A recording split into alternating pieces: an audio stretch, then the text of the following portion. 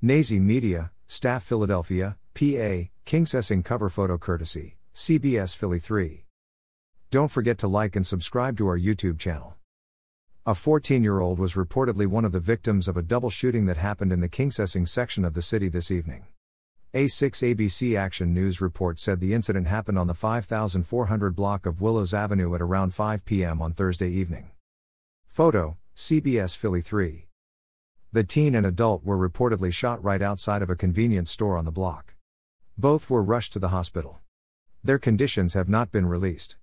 Police said they did not know of a motive for the shooting. No suspects have been named and no arrests have been made at this time.